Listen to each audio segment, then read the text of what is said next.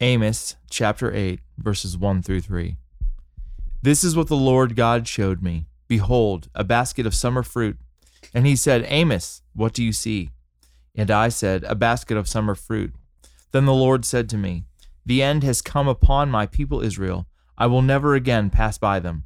The songs of the temple shall become wailings in that day, declares the Lord God. So many dead bodies, they are thrown everywhere. Silence. This is the word of the Lord. Well, thanks be to God, and welcome to the great Greg Conley. Today's passage starts, it sounds like on a very positive note, a basket of summer fruits. And then we get the new songs of the temple, so many dead bodies, they are thrown everywhere, and silence. So welcome to The Walking Dead with Amos. And, you know, Amos is only turning up the heat the further in we get. You know, yesterday we met Amaziah, the head priest of Bethel, who really did not like Amos and told him, hey, if you want to be a prophet, that's great. Go be a prophet in Judah, but you're not welcome here. And so he's bearing down, and the Lord is turning up the heat. And again, it's important to remember, just as we get into these like heavy-handed prophecy, prophetic literature kind of sections, that God is in mercy trying to capture the attention of his people to save them from the destruction of sin. And so it's obviously like not like you probably don't have so many dead bodies, they are thrown everywhere, silence painted on like your 3-year-old's nursery wall or whatever. But you know, it's not to say that like God is any less loving, any less just, any less holy here. So Greg, help us make sense of all the dead bodies laying everywhere. This is a challenging one. And I'm kind of struck by what you say about, you know, God in his mercy trying to capture the hearts of his people. What this makes me really think of, especially with the so many dead bodies, which is not probably going to be anyone's personal verse, is the holiness of God. Mm-hmm. You know, one thing that always strikes me when we talk about the Old Testament and the New Testament is one thing that sort of crept into the church, probably as long as the church has been around, is I used to hear people say, you know, well, you know, the God of the New Testament's really, really great. The God of the Old Testament, that's a whole different boat. But I mean, it's a different deal now, right? Yeah. And that's not true. Right? God, the God of the Old Testament is the God of the New Testament. He's unchanging. He does not change. It's the same God who says this to Amos, who says, you know, the new songs of the temple are so many bodies, they are everywhere. Silence is the same God that we sing to on Sunday mornings and we love, and who shows us mercy and grace. And so I think, to me, what this verse brings into focus is God's holiness. You know, we talk a lot in the modern church about a lot of things, but holiness is something maybe that we don't talk about as much. But like the reason, you know, we're separated. Sin separates us from God because his holiness demands perfection, and we are incapable of meeting that perfection. Yeah. And ultimately, the punishment for that is eternal separation from God. And when I see something like this, where God is talking about, you know, destruction and death and punishment, it reminds me of how important his holiness is, what a key aspect of God it is, and how it is just as important today. Like, remember, the God you sing to on Sunday morning is still saying this. He's still saying this to you today. His word is still valid. And that doesn't mean that God's going to bring destruction. The Assyrians are going to invade Georgia. But I think it is, as a Christian, you realize, like, I think there's, you know, Dietrich Bonhoeffer talks about the concept of cheap grace, which you sort of, you know, you got grace, you're good, like life's fine, right? And I think if you're living like that, or if you sort of forget that personal holiness is important to God, and that doesn't mean that works your way towards salvation, but that it is important to God, and it should be important to you because you love him and you love his heart and you want to come close to him. And so I think in much the same way that this is God mercifully trying to capture the hearts of his people in that day, it's him mercifully trying to capture our hearts today, reminding us that this is important to me, and that I am not just going to poo-poo serious sin. And because he's talking about societal sin so much in this book, once again, it doesn't necessarily mean countries are going to be invaded, but I do think there is punishment for societal sin at some point. And I think that we need to take that very, very seriously. Yeah, absolutely. I think that we live in a bit of a Gilded Age. So the kind of traditional Gilded Age period is like 1870s, 1890s. It's where, all this new invention, new technology was kind of coming around. Like we were starting to get these horseless buggies, and Coca-Cola was invented, and cocaine was legal. It was just it was a great time in the United States. But the reason it's called the Gilded Age, and this is like where Mark Twain was like writing about and stuff.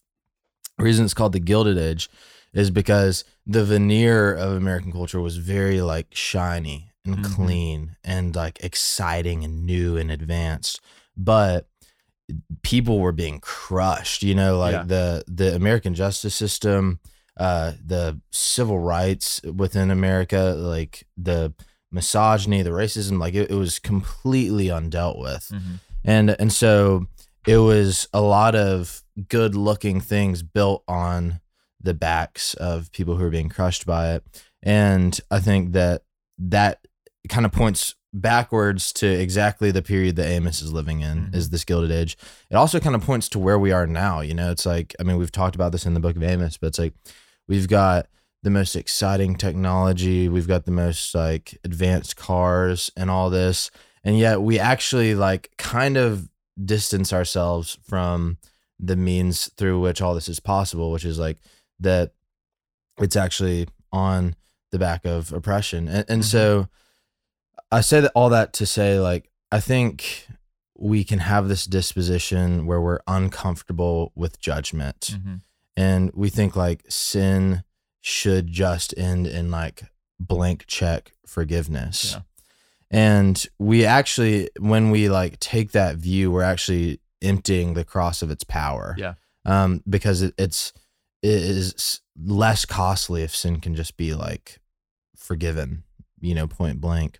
And, I just think like that if we come more face to face with like the reality of what it means to hate truth, or the reality of what it means to skirt justice and righteousness, then we'll understand God's heart a little bit more. And, like I was even this morning, after Amos, we're going to read 2 Thessalonians, which is kind of all about the end times.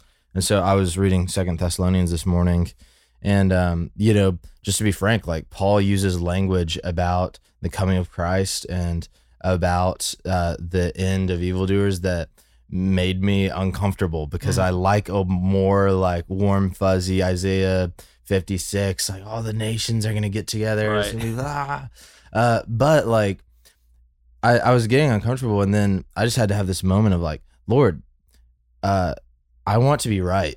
Like, I want to like find a way to, not be challenged by this.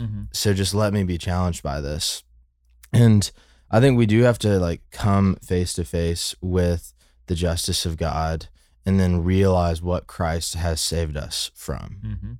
And, it's not like we have to counterbalance all of this with like these passages that, give us a window into the heart of God, that he does not delight in the death of the wicked.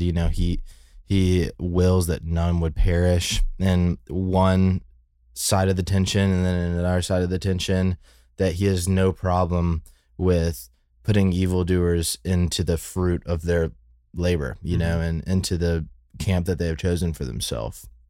And so there's all this tension. And, this passage I was just thinking about, I love like the drama of literature, and I was thinking about, the drama of biblical literature, but I was thinking about, I love kind of like neoclassical music. So there's like these guys in like Iceland and America and Scandinavia and all these places that are just making like this beautiful, like kind of modern take on classical music, where it's like strings and piano, but it's very like tension forward and harmony forward. And so basically like in, and even in like Hans Zimmer and stuff, you get glimpses of this, but there will be these moments where there's this mounting dissonance and this mounting like chaos and tension, and every instrument is kind of like presenting like a different thing, and it's like growing and growing in volume and growing in tension. And then there's this moment of release, and normally there's like just like this one note that just like rips through, and it's like this epic moment of release and apex, and it's beautiful. And I think that is exactly how these minor prophets that kind of close out the Old Testament, how we can view that is it just gets more tense, more dramatic, more like what is going to happen. You know, God is like about to punish his covenant people, but he's not giving up on them. Like he's not saying I'm like, you know, cutting off all ties. Like he's going to go into exile with them. Like, how does this end? And then, you know, there's a moment of silence, and then Jesus appears. And so that's kind of like where we are, and it's helpful to like place ourselves in that. Oh, that's really good. Kind of musical moment of scripture. But yeah. Well, any more thoughts on all the dead bodies, Greg? Oh, I mean, I think the one thing that I think also helps if you really struggle with this, I think this is a place where you can say, you know, the Lord tells us that my ways are not your ways and my thoughts are not your thoughts. And sometimes you have to accept that God is simply not something that can be easily explained. And you have to accept his wisdom and his sovereignty and realize that he does know what's best. And sometimes that's hard, but that's some of that tension that you're talking about. Yep, absolutely. All right. Well, for the people's beloved Greg Conley, the con man, this is Will Carlisle, and we are going to see you tomorrow as we continue to wrap up the wonderful, strange, and chaotic book of Amos. Thanks for listening to Our Daily Rhythm. I'm Jason Dees, one of the pastors of Christ Covenant, and Our Daily Rhythm is a ministry of our church designed to help you more faithfully and effectively meditate on God's Word. If you ever have a question for us about one of our Bible readings or one of your own Bible readings, please don't hesitate to text us at 404-465-1737. Again, that's 404-465-1737, or email me directly at jason@christcovenant.com. We'll meet you again tomorrow for Our Daily Rhythm.